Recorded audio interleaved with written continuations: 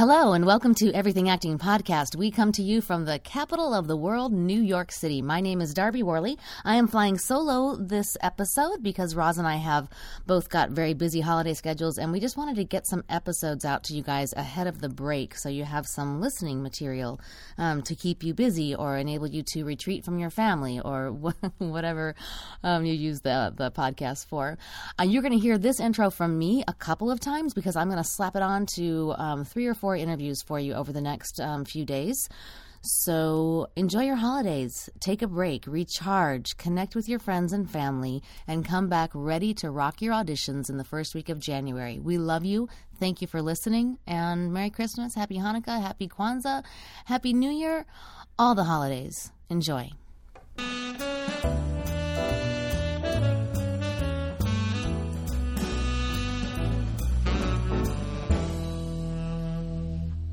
All right, welcome back. You're listening to Everything Acting Podcast. I am Darby Worley, and joining me today is Toni D'Antonio. Am I saying that right? That's correct. All right, so Toni is a multi-hyphenate person. She is an actor. She is a casting director. She is a producer. She's a director? Not quite yet. Not yet? Not yet. Maybe soon? Maybe in the works. Could be.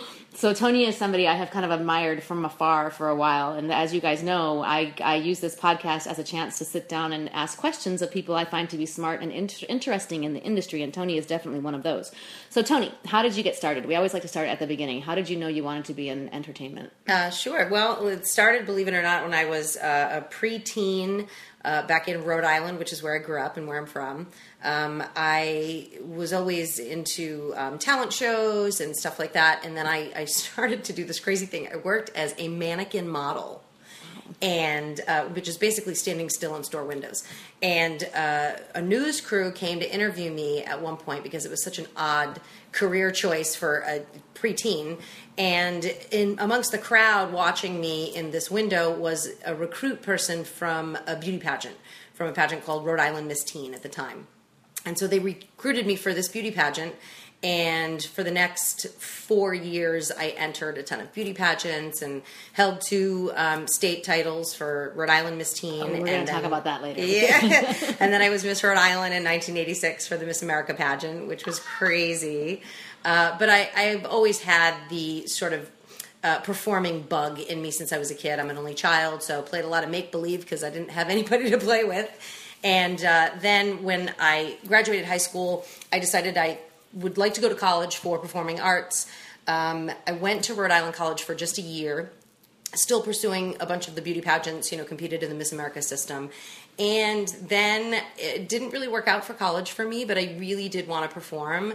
I wasn't able to take as many classes in performing arts as I had hoped because there's a lot of extracurricular stuff you have to cover to get a college degree, and it just wasn't working for me. So I kind of quit the biz for a year or so and got married. And about 5 months into my marriage with my husband, I sat him down and I was like, okay, this whole staying home, cooking and cleaning. And he just bursted out laughing because he's known me since I'm 15 years old. And he was like, yeah, I was wondering how long that was going to take. And I said, so I want to get back into performing and I'm going to do a play in Rhode Island. And I also want to go to this open call for a soap opera. They're casting for the newest heroine on the soap opera. And he's like, well, great. Where is it? And I said, Denver, Colorado. And he was like, okay, well, that's an interesting choice.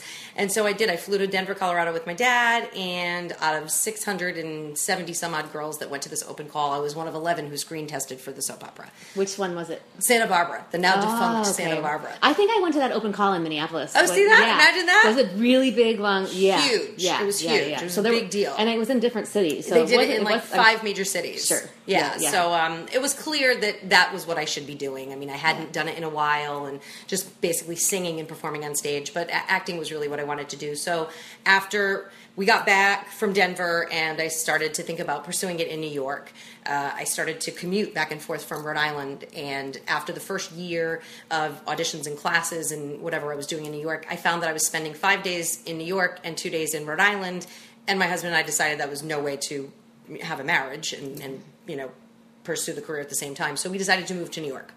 And when we first Good got to New husband. York, yeah, he was an electrician at the time, and he figured he could work anywhere. We didn't have any kids, so we sold the house and packed up our belongings and came to New York with practically nothing, and just got some day jobs. But what really transitioned me into learning about the industry, and this is what I would suggest to any new person that hits NYC with nothing in place, for me, working behind the scenes was the best education I got in the industry.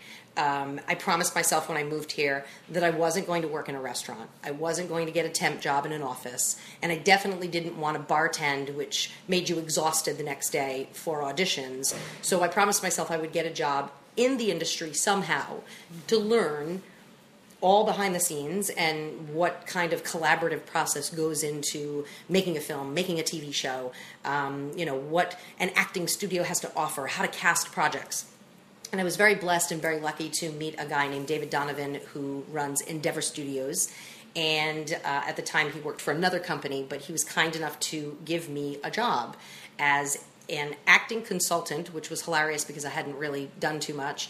I would talk about the classes, help sell the classes. I would get to take some free classes, and I would assist casting directors during their sessions when they rented studio space at this facility.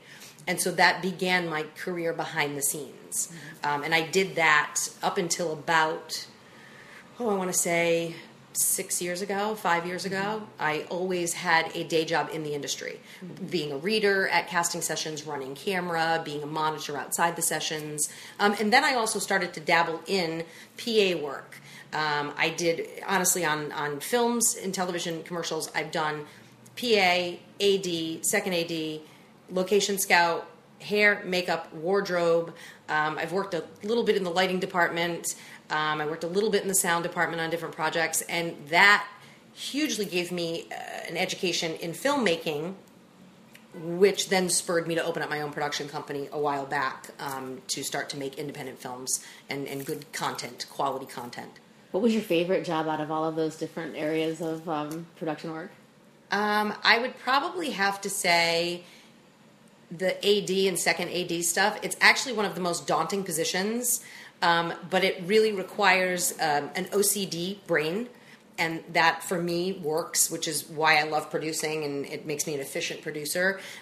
Trying to organize paperwork and scheduling and say more, a little bit more about that for people who don't know what an AD or a second AD or what the difference is. Great. So give the listeners, a lot of these people are quite young and don't know Sure. this stuff, so explain exactly what that means. Well, an AD, it's a very important job, and you should love those people when you're on set, by the way. Absolutely. Be really kind to those people because their jobs are absolutely insane. An AD is an assistant director, which is exactly what it sounds, and the second AD is the second assistant director right under that person. The AD is really responsible for making your set run like clockwork, and they handle all of the scheduling and the schedules that actually physically need to go out.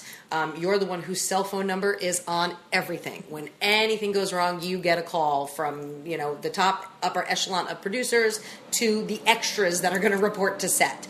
And you are basically responsible for all that falls in those categories. When you're on set, if there's any troubleshooting that needs to happen, most times the AD is the person that's contacted first. They're in touch with both the production manager, the production coordinator, the director, the second AD, obviously, that works right under them, sometimes the line producer, the associate producer, and the producers, and the cast and crew that work on the periphery of the show. So it's the amount of responsibility is kind of insane. But it is a really fascinating job because if you really want to learn the film business, the most efficient, practical way to learn it is to be an AD or a second AD because your hands are in everything on set, which is, again, a little daunting. But what can actors do to make that person's job easier? Be on time. Don't be demanding. Do your job. If you're asked to report to set, be there. If you're asked to stand away from set, move away quickly. Don't think of your job as an actor as a social experiment to figure out who you can know and what you can discuss during being on set. Pay attention, listen, watch everything that's happening, and just be really aware of your surroundings and aware of what you're supposed to be doing. That not only makes the AD's job easier, but it makes everybody's job easier. A lot of times people report to set and they think it's social time. And they're sitting, they're talking, they're on their phones, they're Facebooking, they're doing all the stuff that's not really part of your job at that time. If you worked on Wall Street and you had to report to your office, you would not be doing all of those social things. You'd be doing your work. And our industry is no different. It seems a little frivolous in nature sometimes. It's not. It's a multi-billion-dollar industry, and everybody needs to do their jobs efficiently and really pay attention to that sort of stuff. It's a huge collaborative thing, and if you're one of the cogs in the wheel and you're screwing up, it's like a house of cards, man. It all can fall apart. Yeah, I think that's really important what you're saying about the benefit of doing that job is that you get to learn about everybody else's job on set. And actors so often are very narrow in focus. We're very concerned about our craft and our experience. But if you worked on Wall Street, again, you would know what the other people in the bank were doing. Always. At least have an idea, a general sense, and yes. how you contribute to the overall machine. Mm-hmm. Right? So if somebody doesn't quite have the skills to jump in and be an AD, what are some of the other things? Is a PA a good place for? I think the PA is the ultimate place to start. Production assistant, yep. Exactly. Unfortunately, it is a thankless job, and a lot of people don't want to do it because there's not a lot of pay involved. A lot of times they hire intern/PAs, which there's no pay involved. But for those of us who have come the distance and been in the business for a long time, you always have to pay your dues by doing some of the free work. Yeah. And I'm doing my hand air quotes because, I mean, even when you start out in theater, if you're non-equity, you do a ton of free shows when you first start so you can get on stage and get that experience. It's the same thing in the film business. And even when I started in casting, the first several times I worked for a casting associate, I did free work as a reader to gain experience, build their trust. I mean, again, in this industry, it's all about building relationships. And the only way you can do that and build trust with people is to show up on time, do your work, be really hungry, be really efficient, and be really excited about what it is that you're doing and learning. Because it all contributes to making you a well-rounded artist. And I use the word artist loosely because every little aspect of the industry is an art form.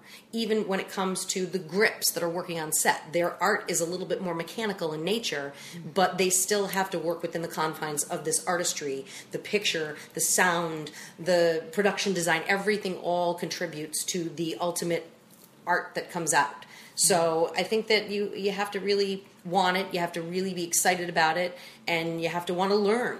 Because we're always growing. No matter what position we're in, we're always growing and learning. And if you're not, then you're doing something wrong. Yeah, and I think too. I try to remind people, especially when they're starting out. And I came to New York at 34, so I did some of this free work in my mid-30s. And even into my early 40s. Yeah. But I try to remember that it's not really free because you're learning something. You're gaining great benefit Absolutely. from being on a set or being in a casting session. I worked for a casting director for 3 years, and just learning how the workflow of a commercial casting director was Yep. very valuable for me. So it's not always free. You're getting something out of it. And also for the audition process, I mean, that for me was ridiculously invaluable. And the reason why, believe it or not, is because I learned what not to do. Mm-hmm. You learn a lot of what to do, but learning what not to do is just as important. Mm-hmm. There were times where I'd sit in a casting room and watch an actor just completely fall apart by not listening to direction and, giving the same performance the second time without hearing what the adjustment was. Mm-hmm. There are times when actors, and God love us, we're the insecure of the world when it comes to the art. We want to be loved, we want to be liked, we want to take our time in the room and make it mean so much, but sometimes that desperation translates to a nightmare situation where you don't leave the room. And when your audition is done, you want to stay there so bad, so you start these random inane conversations that don't mean anything. And me running camera or being the assistant in the room, I've watched so many actors just sort of belabor a point of something so stupid, and I want to look at them and just, do the little cutoff signal and be like, no, you're done. You did so well. Leave the room. Hurry up. Get out while the getting's good. Because then you see the people and they start to go, oh God, this person is just not going to leave. Well, because then you realize, I'm not sure I want to work with this person. Of course. Right? Because if they're just going to be chatty Cathys and just me, it's all about me. Let me tell you more about me. That's not getting the job done. So there are so many things that you learn what not to do. It's kind of crazy. And that was an awesome experience for me sitting in the rooms doing casting. So it feels to me, and I could be wrong, this is just my perception from kind of like watching from the outside. So I all of a sudden started seeing you on TV, and you transitioned, like you left, like I knew you as this casting person, and then all of a sudden I was seeing you pop up on the, like I saw her get killed on The Following, which I want to ask you about. But so like how did you, stomach. how did you what changed, or did you just start getting more successful? Like were you always acting, or was this? I've always been acting through the years. Yes, I've been an actor for 20 years. A sort of nondescript, whatever work I could get, and I started out doing extra work like everybody else, doing the non-pay theater gigs. Getting my feet wet where I could, and still working the sideline behind the scenes. And about, I would say, maybe 8 years ago, I made a little transition. And I think it had to do with a number of different things. Mm-hmm. I think my age had something to do with it because of the level. Tony and I are about the same age, by the way, guys. Yeah. Not a kid anymore. And so I've been married 25 years, if that's any indication. So I got to a point in my life where I became sort of the woman that I hoped to be. I mean, I'm still a work in progress, as we all are. But I got to this confidence level that was very different from when I was in my 20s and 30s. Mm-hmm. And I came to terms with who I was as a character actor. And that's a really big thing. When you're in the industry, we always have delusions of grandeur, so to speak. Everybody thinks they can be, this multi-talented actor that can fit any slot, and we all like to think that we can be the lead, the ingenue, the leading man, and we all have those capabilities as artists to transform, and our acting ability, if we're talented, we can fit those slots. But marketing wise, you need to know really who you are. So how did you figure out who you were? It came with age for me. Coming from a beauty pageant background, I know this sounds I want to go back to that. Corny, so I sort of had this illusion in my mind that I could be the leading lady, and I'm a little quirky, and I'm a little character-y, and I'm kind of ethnic, and in an ambiguous sort of way, and I'm not a stick figure. I'm curvy and voluptuous, and my personal confidence kicked in, when I hit 40, so to speak. And I just came to terms with the fact that, I'm a character actor, and that's kind of exciting because there's a lot of opportunities for character actresses, especially now with the amount of work that goes on in New York. We have over, I don't even know, it's like over 40 shows that are filming here, or some crazy number like that. It's the most it's ever been in like 25 years. So when I embraced that, when I embraced the character in me, it made me less desperate to work. It made me less paranoid about what I looked like and how I sounded, and I don't mean to say it so superficially, but how pretty I was. Yeah, so I want to talk about this. So here's my question for you, because when I look at you and everything that I've ever known you to be, and I guess I've known you for maybe about 10, for about maybe 10 years. Yeah. And I always think of you as like this kind of like hard ass, like kind of tough, like New York. Like I would never dream we didn't grow up in New York. I always thought you grew up here. Kind of woman. And I am floored to learn that you came from the pageant system, because I have friends who have been in this, so I'm a little bit familiar with it. Yeah. What the fuck? That's awesome. You just seem so way too smart for that. I don't not to insult anybody, but because I have a friend who's Miss America right now, and I know she's brilliant. How exciting! But you just don't strike me as a pageant person. I'm a little edgier than most of the girls that competed in the pageants. I have to admit. I mean, you know what? It was a great opportunity at the time. I came from a small state, so it seemed like the natural thing to do at that time. I was a cheerleader, and I did all the all that sort of stuff growing up, class president, blah blah blah, and so it seemed sort of the natural path at the time. But I will tell you, I didn't really fit in.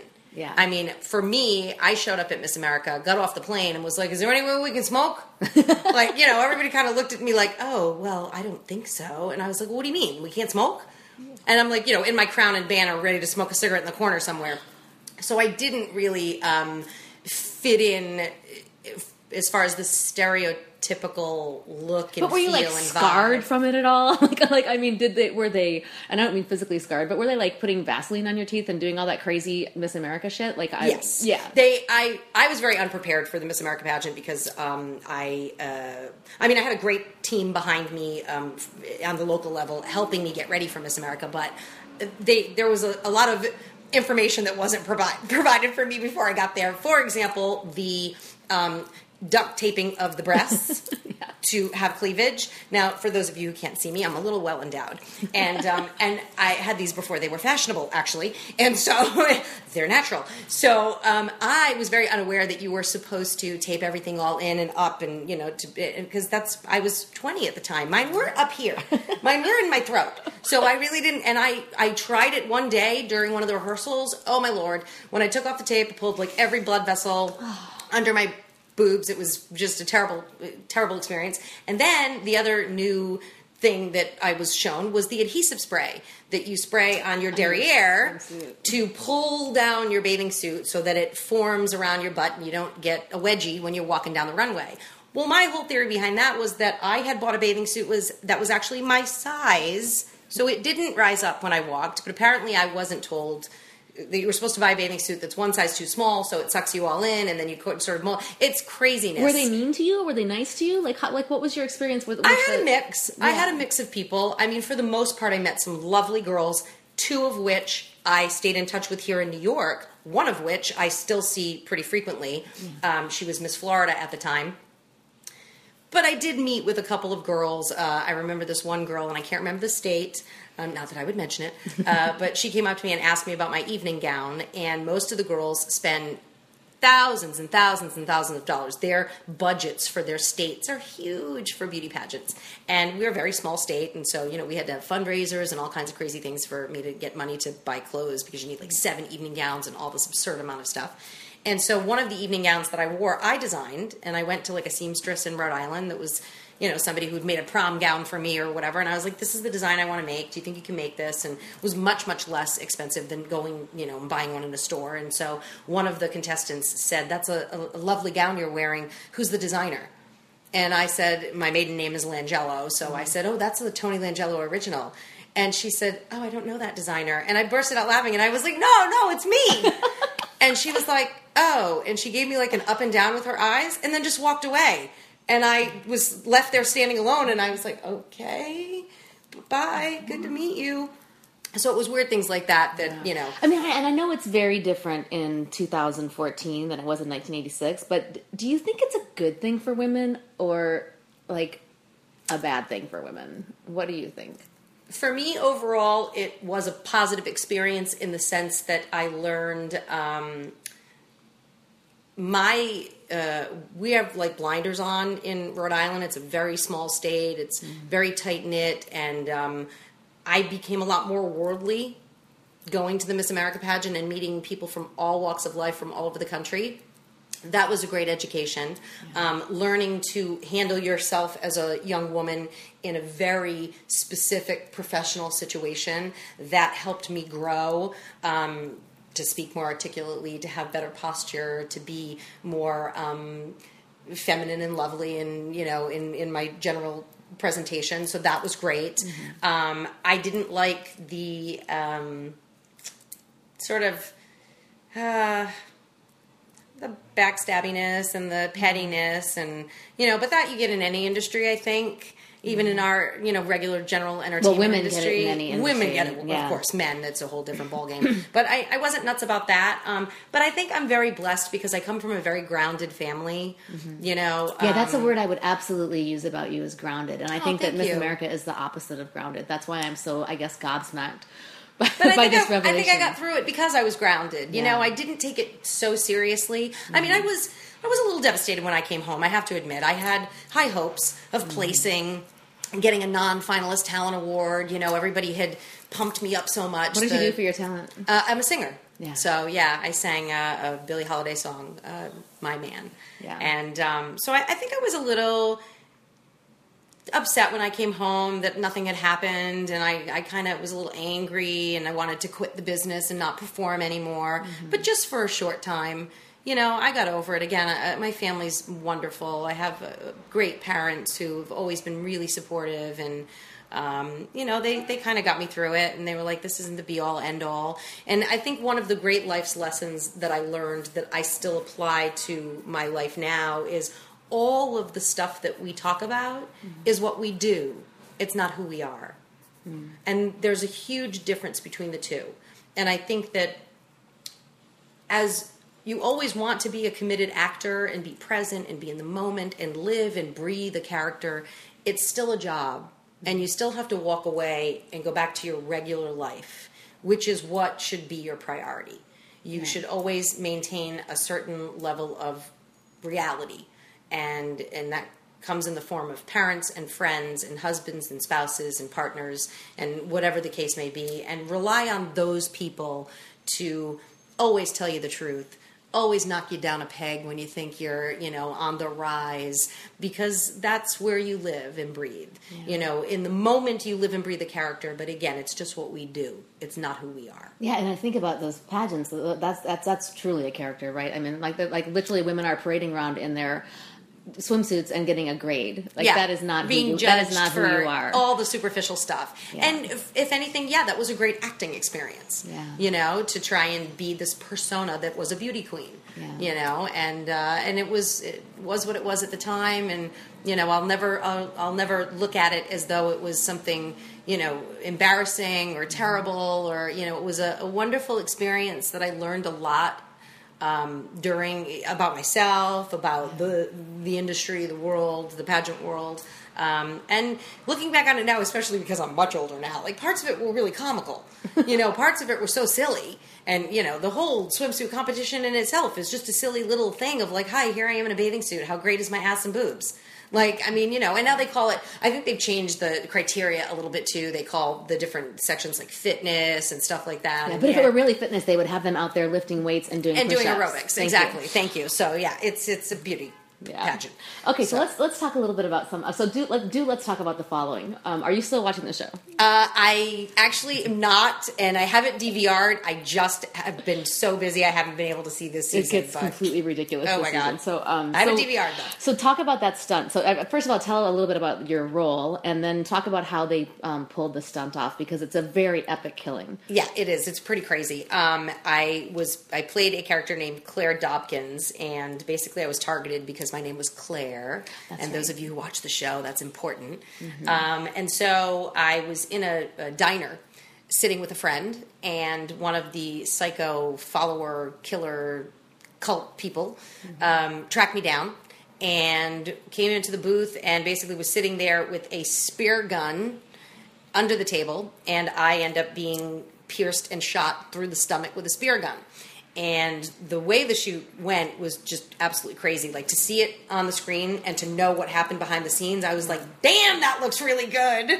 Like, it felt so fake when I was doing it. I'm like, oh, this is never going to fly. There's no way. And then you see it edited, the whole thing, and you're like, movies, man. Look at movie making. It's so astounding. So how did you do it? So the first thing that we had to do was her motion. She basically banged her hands under the table to startle me, to know that was the moment to suck in my gut and be hit with the spear gun. And then when you're only seeing the top half of me. So you see my body sort of contract, like I got shot. But then you really only see the top of me until they cut back and forth again. And when that cuts back to me again, there is an actual spear sticking out of my stomach with blood all around it, and basically under the shirt they had a glue thing that stuck to my belly, and it was covered in blood. And then they show an angle that shows the spear actually through the booth. So the backside of the hard seat shows the arrow coming out, which of course is fake, but just looks so entirely real. Well, this is the magic of movie making, because in my memory, I swear I can see that spear coming, actually going into you. It's crazy. It's absolutely crazy. So you have 1 degree separation from Kevin Bacon. I do. He was lovely. He actually, I said goodbye to him at the end of the shoot, and he shook my hand and thanked me for working on the show. And they hadn't been picked up fully for, the season or the second season yet. Yeah. And he, I think his statement was, it's New York actors like you that are going to help us get to the next level. Thanks so much. And he was just a gracious, lovely guy. Very cute, too, I must admit. And so now I'm 1 degree of Kevin Bacon. Who'd have thunk it all those years ago when that started? Right? So have you been with the same agents all these years? Or I have not. Okay. I've switched around a lot. I actually don't have a legit agent. I have a management team that I work with instead who've been extremely... Who are your managers? Prestige Talent Group. Oh, okay, Chris. Yeah, Christopher. And they've been really wonderful and kind and smart and helpful in developing me. And as an older gal, so to speak, that's been amazing because a lot of times management teams don't want to take a shot on any of us old people. And I'm not really old, but you know what I mean. Yeah. They want all the youngins, and Christopher's been great and just really supportive. And then I was blessed beyond all blessed to have broken into the voiceover world later in life. Atlas Talent Agency is my voiceover family, and they've been the most amazingly supportive, ridiculously awesome. I can't say enough good things about them. They are so personally involved in their client base, and they work with you to really help nurture and develop your career. And I've been extremely lucky to be with them. I have a career in voiceovers. I make a living at voiceovers, and I'm so grateful. It's ridiculous. Yeah. It's the best. It's a pretty cool job. It is a pretty cool job. It is. I'm not gonna lie. All right. So now, when did you start producing movies? Tell that story. Tell that story. Well, let's see. So producing movies. I worked, going back to my casting, I worked for an awesome casting director named Susan Shopmaker. And I mean, I've worked for a ton of really great casting directors. She's among a really amazing group of people that gave me a shot to work in casting. But specifically her, she was a casting director that was on the brink of the indie world, casting a bunch of really great indie films. And when her first independent film got accepted into Sundance, she went to the Sundance Film Festival, and while she was gone, I helped run her office. And her stories and her career trajectory after that was so incredibly fascinating that I thought it would be a really neat idea to do some research at the Sundance Film Festival about independent film and sort of break into that world. I thought it was just fascinating. And so the following year, my husband and I started this 5-year ritual of going to Sundance. And so we would go and try and screen as many movies as we could and try and crash as many parties as we could. And my husband was in the event business at the time, so he actually helped out running a bunch of events that were there. So we got into a bunch of cool parties and hung out with celebs who weren't celebs. I mean, they were the likes of like Vince Vaughn and Liev Schreiber and Robin Tunney and Christina Ricci, and those were the like indie darlings back in the late 90s, early 2000s. And it was before Sundance sort of got really star-studded. And so everybody was just hanging out in like jeans and fur boots and like, no makeup and at the little chalets and just partying and having fun and talking about independent film and about the art and the creation and the collaboration. It was really incredible. And so we did that for 5 years. And that sort of spurred this little thing in me that I was like, you know what? I want to create good content, different, unique content, non-gender specific casting, non-gender specific hiring of key crew personnel, original character-driven stories that move people, that entertain but still, really tell a story. And so I started developing in-house material and seeking out unique material from other writers.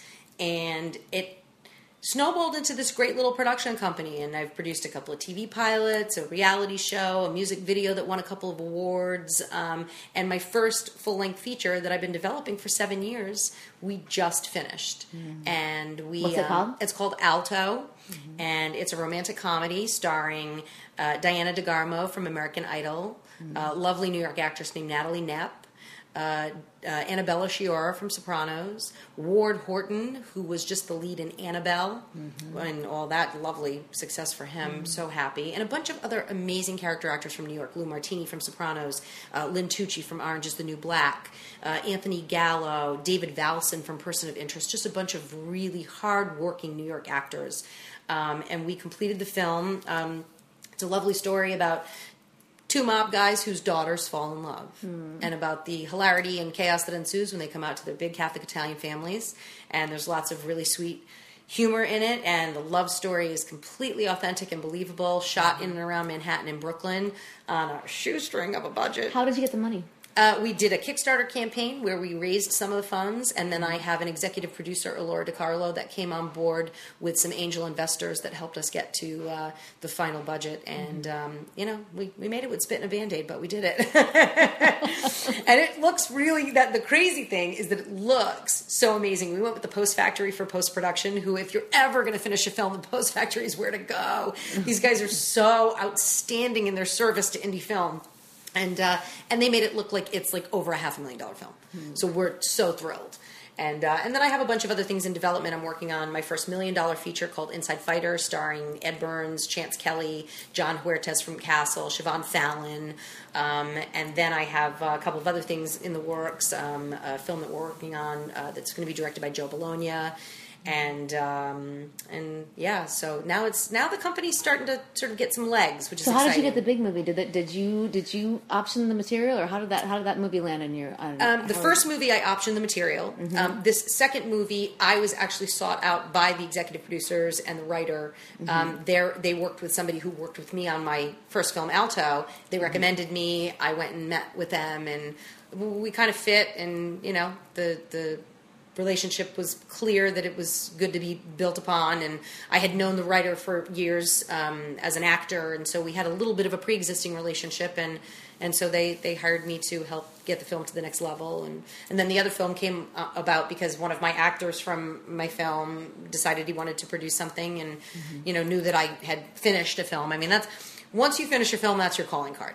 Like, a lot of people start films and they don't quite finish them. And so once you finish a film and it looks great and the story's solid, people kind of seek you out, which is exciting, Yeah, it's like that too in all areas of the business. Like, once you've worked for a while, things start. It kind of. I always think of it like it's pushing a snowball up a hill, which is hard to get that ball up the hill. But once you get at the top of the hill, then it just starts rolling down the other side. Yep. And it just gets bigger and bigger. Yeah, we just came back. My executive producer and I just came back from the American Film Market, where we were trying to hawk our wares for Alto and find an international and domestic sales agent, to help us with distribution.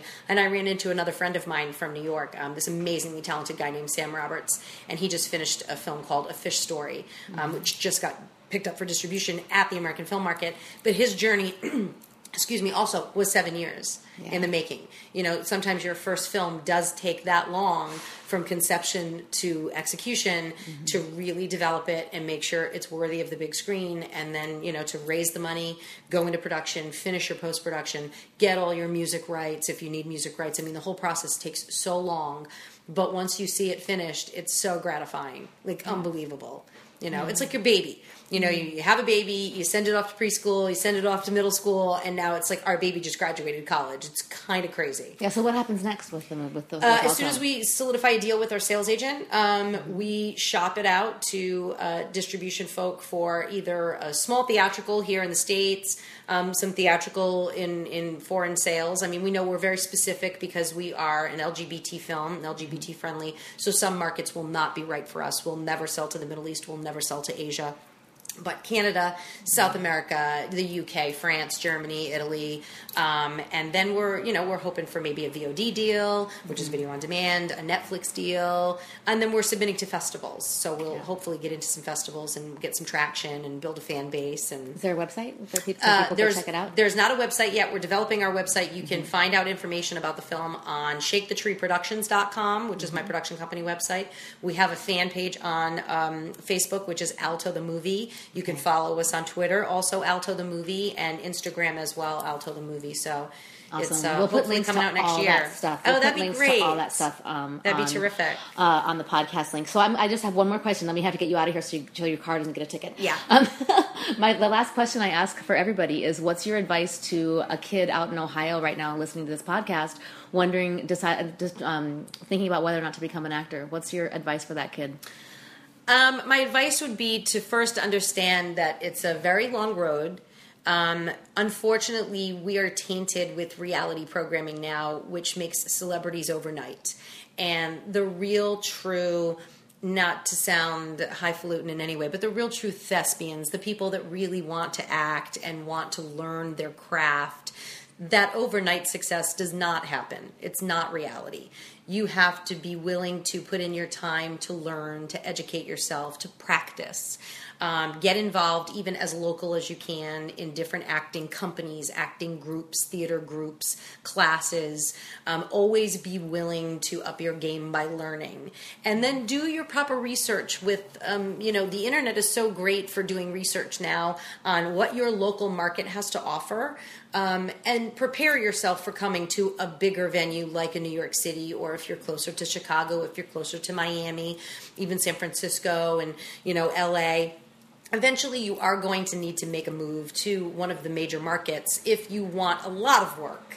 If you want to stay local, there's still plenty of work in local markets, but you do have to do your research, and you just have to make sure that you're really patient with your journey, because it is a journey. It's a bit of an adventure, and you have to constantly be willing to build relationships behind the scenes and in front of the scenes. Make sure that you're a respected person in the industry, that people like you and admire you and respect your choices as an artist. Never take anything for granted, because it's a wonderful industry to be blessed to work in, and you don't ever want to take that for granted. And you always want people to know that you're never as good as your next job, because you're always looking to get better. You're always wanting to get better, and so that's my biggest advice. And just be really present in your own life too, because life experience is the only thing that's really going to give you an arsenal of tools to use as an actor.